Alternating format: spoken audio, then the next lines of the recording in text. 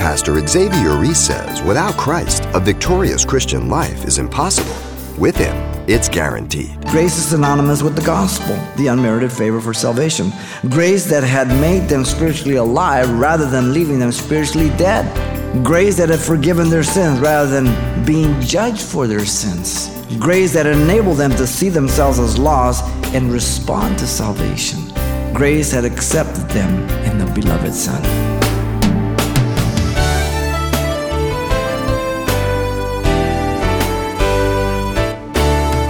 Welcome to Simple Truths, the daily half-hour study of God's Word with Xavier Reese, Senior Pastor of Calvary Chapel of Pasadena, California. Pastor Xavier, you're here to provide some background for a new series starting today of 1 Corinthians. And this first study you've titled Paul, the Loving Shepherd. An interesting choice because I've heard you describe this book as one of confrontation. That's right. And the book to Corinthians is a confrontation in terms that the Corinthians were very, very carnal. But on the other perspective, Paul is demonstrated as a very loving shepherd because he holds these individuals accountable. He's not just going along with the program. In fact, 1 Corinthians deals with some very critical issues. He begins by confronting them with their divisions that are going on. He deals with a very straight declaration that they are carnal.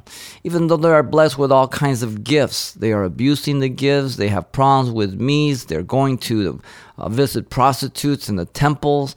Got a young man that's sleeping with his stepmother and the church is praising him, not even booting him or confronting him in the church. And so Paul really fulfills what the proverb says, faith for the wounds of a friend, but deceit for the kisses of the enemy. There are times when we have to confront. Galatians is very clear that we're to do that in the spirit of love, the way we would want to be confronted, but we have to confront. And as you know, if you know the history behind the Corinthian church in the second letter, there was a positive response. They repented and they were joined back in fellowship with Paul. And so from my perspective, Paul is just an incredible shepherd because he always loves the sheep by dealing with truth regarding the Word of God or their condition. And this is exactly what a shepherd does. He must never allow the people to set the agenda nor the world, but he follows the agenda of the Scriptures and the duty of a shepherd. His motive is love, and certainly 1 Corinthians 13 is the heart behind everything he's saying. He loves the Corinthians. Now, we expect the same of you. Respond to us. If the word is ministering to you, let us know. And we welcome all your comments, and we want to make sure that we're being good stewards of God's finances, of His time, and of the direction that He's leading us. So may the Lord bless you in these studies, and we look forward to hearing from you. Aaron, why don't you tell them how they can get in contact with us? All right. Well, we have an email address for just such comments. It's simpletruths@ccpas.com. That's one word, simpletruths@ccpas.com. And of course, our street address is Simple Truths, 2200 East Colorado Boulevard, Pasadena, California, 91107. And I'll have those again at the close of the program, as well as the details of how you can get a copy of the message today. But right now, we want to get right into our study, Paul, the Loving Shepherd. A father at times has to confront his children in a very strong way. But when he does so, he doesn't remind them of who they are. They are his children. He loves them. That's why he confronts them. Such was the case with Paul's introduction to the Corinthians here. He has a loving concern, and he's expressing his genuine love for the Corinthians and hope, even as he's going to confront them for their faults and their failures throughout the letter. Faith for the wounds of a friend, deceit for the kisses of the enemy. They had culturalized the church rather than allowing the work of the Spirit and the Word of God to transform them. What a classic picture of today's church. Christianity has been culturalized by the seeker-friendly church, by the emergent church. Being prideful rather than humble. That was the Corinthians. Living to impress and to be impressed. Living worldly rather than heavenly. Carnal rather than spiritually. The Corinthians liked to hobnob. They brought the world into the church. Like today, so many churches are run by CEOs rather than pastors, like corporations rather than the Church of Jesus Christ, the organism, by marketing, methodologies, rather than seeking the Lord and praying that God bring and do the work. Wow. What a timely epistle. What a picture of the church today. Paul's loving concern for the Corinthians is evident through three things in his introduction here. Verse 1 through 9, let me read. Paul, called to be an apostle of Jesus Christ through the will of God, and Sosthenes our brother, to the church of God which is at Corinth, to those who are sanctified in Christ Jesus, called to be saints, with all who are in every place, call on the name of the Lord Jesus Christ, both theirs and ours. Grace to you and peace from God the Father and the Lord Jesus Christ. I thank my God always concerning you for the grace of God which was given to you by Christ Jesus, that you were enriched in everything by him, in all utterance and in all knowledge, even as the testimony of Christ was confirmed in you, so that you come short in no gift, eagerly waiting for the revelation of our Lord Jesus Christ, who will also confirm you to the end, that you may be blameless in the day of our Lord Jesus Christ. God is faithful, by whom you were called into the fellowship of his Son, Jesus Christ our Lord. And so Paul's loving concern for the Corinthians is evident by three things in this opening introduction. First, you have the salutation to the Corinthians, verse 1 through 3. Secondly, you have the appreciation of the Corinthians, 4 through 6. And thirdly, the affirmation of the Corinthians, 7 through 9. The salutation of the Corinthians begins here, verse 1 through 3. Notice in verse 1, the Apostle Paul identified himself as the writer. Paul.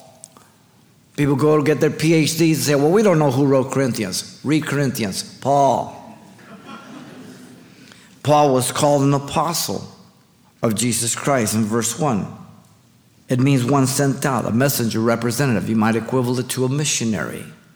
They're sent out. In fact, Jesus called Paul an apostle to the Gentiles in Romans 11:13 and many other portions. Galatians, he calls himself. Paul never met the requirement of the 12 apostles. He wasn't with Jesus from his baptism of John, though he did see him in the resurrection. If you read the book of Acts, the first 6-7 chapters, you'll read after the choosing of Matthias, it says the 12. Paul was not the 12. The 12 were accepted. Paul didn't get saved till chapter 9. So the Bible is very clear about who Paul is. He's distinct from the 12. Now notice the call of Paul as an apostle was through the will of God. Paul did not strive to be an apostle of Jesus Christ. In fact, he was persecuting the Christian church, as you know. You can see why Paul says I was least of the apostles. The title of apostle is found in 9 of the introductions of Paul's epistles. They're all in the first verse or the second verse, usually the first verse. Romans, 1st, 2nd Corinthians, Galatians, Ephesians, Colossians, 1st, 2nd Timothy, and Titus. Paul, an apostle. One with authority from heaven, not his own. Now notice, still in verse 1, Paul named his companion now, Sosthenes. He calls him a brother, Adelphus in Christ, born again, the same family. He was one with Paul regarding the content of the letter, in full agreement. It was going to be a very difficult task confronting the Corinthians. Both motivated by their love for the Corinthians, ready to communicate the correction and the instruction that had to be made. Always difficult, but needful. Notice in verse 2, the Apostle Paul identified the recipients. To those who are sanctified in Christ Jesus, called to be saints, with all who in every place call on the name of Jesus Christ our Lord, both theirs and ours. A local church, the Church of God at Corinth, who met at home, was only one small part of the entire universal church of God. There was a church at Philippi, Thessalonica, Berea. We are the church of God in Pasadena, one of many. But not everybody who says they're a church are the church of God. Do you understand me? Only as you agree and line up with the scriptures. Now they were the church, ecclesia, at Corinth, called out of the world from sin and darkness into the kingdom of God's dear Son, Colossians tells us 1:13. This should characterize you and I in this congregation, that our life is totally different. Different as night and day. Notice in verse 2, Paul addressed those who were sanctified in Christ Jesus. The word sanctified, as you know, means to be set apart. Not simply to be used, though this is certainly true. I am God's instrument. But it's that He is my owner. I'm owned by Him. I'm set apart for Him. The perfect participle is here a past act and its present and continuous result. He's identifying the Corinthians even though they're carnal right now, okay? He has encouraged them to come back to what God had done. God's calls comes with the enablement. All His callings. 2 Peter 1, 3 through 4. He's given to us everything pertaining to life and godliness to escape the corruption of the world. So if He calls you, He enables you. Real simple. And Paul included in his address all others who call on the name of Jesus Christ our Lord. Notice that. With all who are in every place call on the name of Jesus Christ our Lord, both theirs and ours. So no person is excluded, rejected, or favored by God, be they Jew or Gentile. The word all. All means all. No place is neglected or passed up. In every place, God sends His missionaries, the gospel, throughout the earth. No one will be excluded. No one is forced to be saved. They must exercise their free will. Who call? God doesn't force you to go to heaven. No other name can save a person, only the name of Jesus Christ our Lord. 3 times the name of Jesus and the titles have appeared in the first 2 verses. Paul is bringing them back to Christ, being Christ-centered, not self-centered, spiritual, not carnal. Theirs refers to the saints in Corinth in every place. And ours refers to Sosthenes and Paul. They're in the same family, the church of God. They're in Ephesus, they're at Corinth. Look at verse 3. The Apostle Paul indicated their regards. Grace to you and peace from God our Father and the Lord Jesus Christ. So Paul proclaimed on them the grace of God. Grace is unmerited favor, undeserved, as you know, a gift that God has empowered, and it's the normal Greek greeting. This is grace for their ongoing lives in Christ, not salvation. They're saved. Paul proclaimed on them the peace of God. Learn the order. Grace always comes first. The result of grace is peace. All right? It's real simple. And peace here is irene, and it means to join together corresponding to the Hebrew shalom. You have the usual Greek and Hebrew greeting joined together. But peace is the result of grace. The word has the idea of putting back something that has previously broken or separated. You get the name Irene from it. This peace is the peace of God for the difficult times in life. Not the peace with God when we're justified in Romans 5:1. They're already saved. This peace surpasses all understanding when we're going through trials, tribulations. We're asking God to direct and guide us with our marriage, with our children, with our finances, with our decisions. Paul proclaimed that both of these virtues come through, notice, God the Father and the Lord Jesus Christ. They are co-equal in deity, both together. They're co-laborers in the work of salvation. They are 2 distinct persons of the Godhead. The third person will be the Holy Spirit that he's going to get into pretty soon. All 3 of them are all over this letter. One day Jesus answered a lawyer, if you remember, about who was his neighbor. And he declared the parable of the Good Samaritan. And whose loving concern, that Samaritan, was very evident, not only in actions, and not only just in word, but in actions and deed, and actions again. As he took that man, consoled him, helped him, put him in an inn, then told the innkeeper, says, listen, if there's any other cost, when I come back, I'll repay you. Wow. This was Paul's love for the Corinthians. Later on in the second epistle, he says, the children are not to lay up for the parents, but the parents for the children. The only thing is, the more I love you, the less I be loved. Wow. Put that in your heart as a Christian and as a parent. All right? so you don't get blown away. That's just the rule of life. Do you remember who preached the gospel to you when you got saved? The location where you heard the gospel. The circumstance of your life when you got saved. I hope you never forget that. Because there was a divide that day. Faith comes by hearing, hearing by the word of God, Romans 10:17 says. People do not get saved by contemplating their neighbor, but by the gospel. We preach the gospel. We make no apologies for the gospel. We believe the gospel can save anybody. God is not willing that any should perish, but that all should come to repentance, 2 Peter 3:9. Paul's loving concern was evident in the salutation to the Corinthians. He loved them. Notice, secondly, comes the appreciation of the Corinthians. 4-6. In verse 4, the Apostle Paul communicated that he thanked God for them on an ongoing basis. I thank my God always concerning you. Paul thanked God for the Corinthians. The posture of Paul was gratitude. Man, that's what's lacking in so many places today, especially our nation. But even in the church, everybody feels entitled. You deserve, you owe me. What? It's joy to somebody say, thank you very much. I appreciate what you did. Wow. Oh, it's okay. Graciousness. Wow. The word thanks means to be grateful. In the present tense, it appears 5 other times in the letter. He did so realizing the miracle of their salvation through the forgiveness of their sins.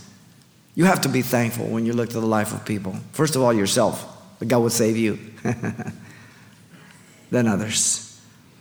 The practice of Paul was always, notice, it means at all times.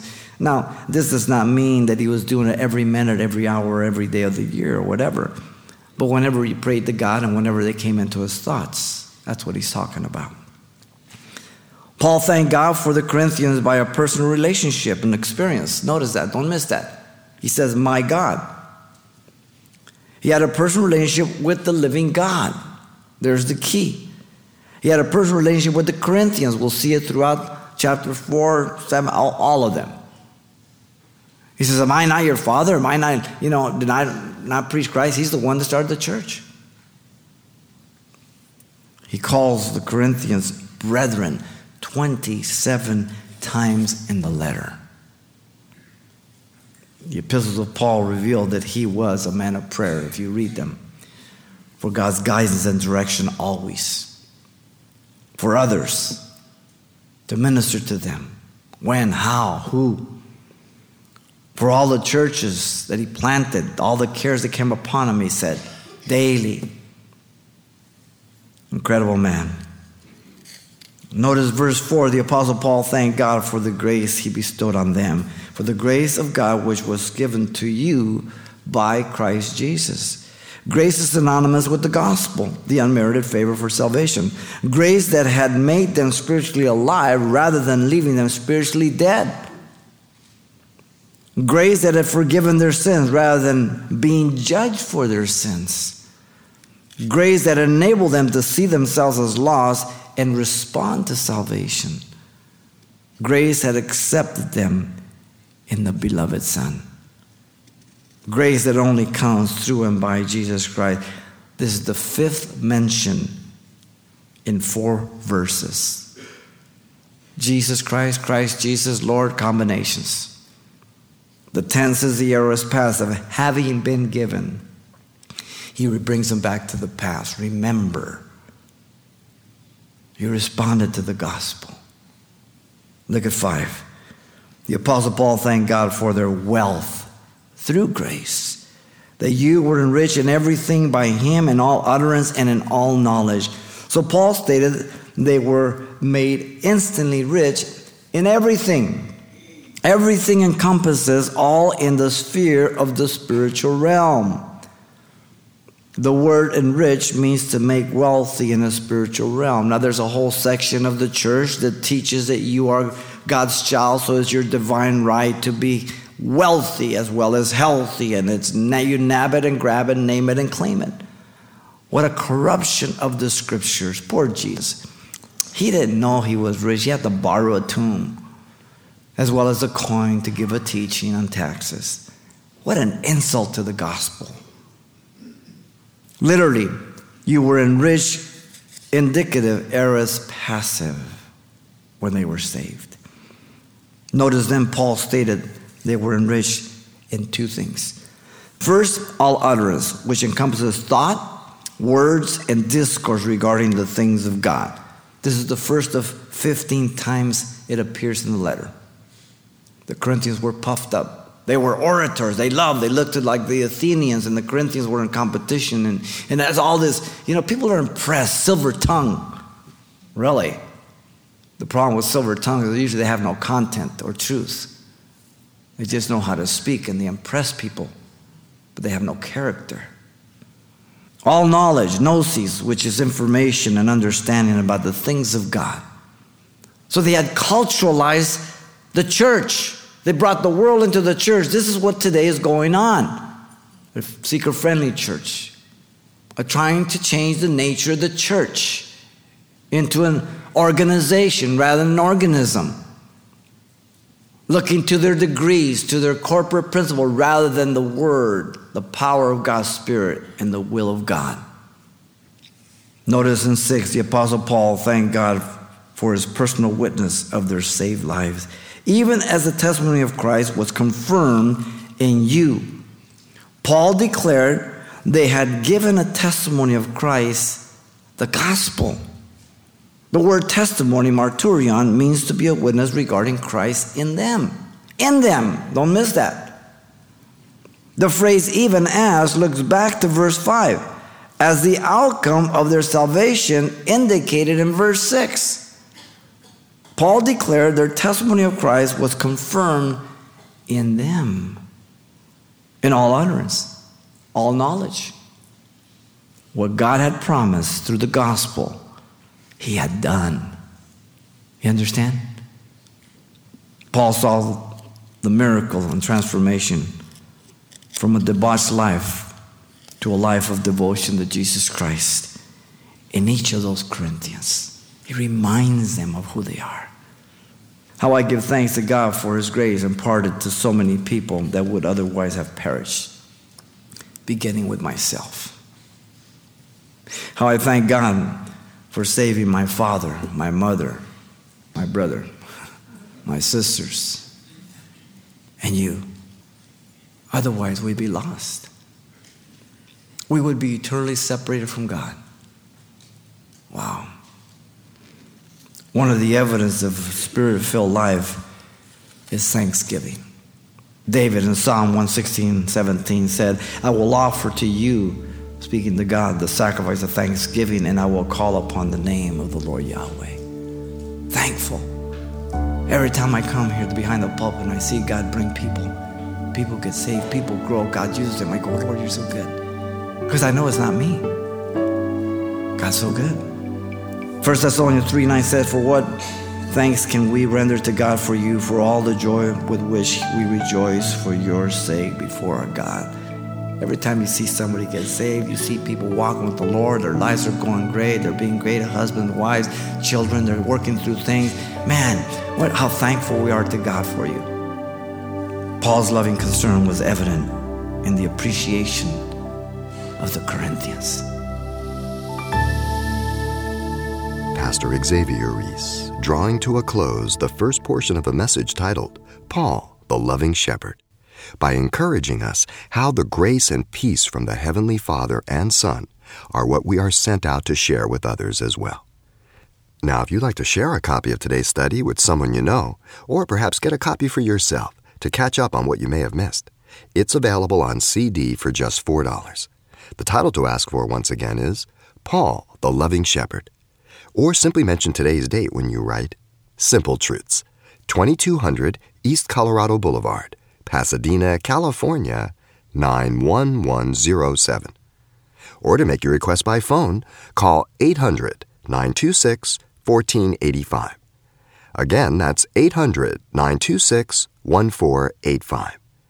Or the address once again is Simple Truths, 2200 East Colorado Boulevard, Pasadena, California, 91107. And it's important that you include the call letters of this station when you contact us. And use that address to send along any comments of our program to Pastor Xavier as well. Or email your remarks to simpletruths@ccpas.com. More of Paul's example of loving concern for the saints when you join Pastor Xavier Reese on the next edition of Simple Truths.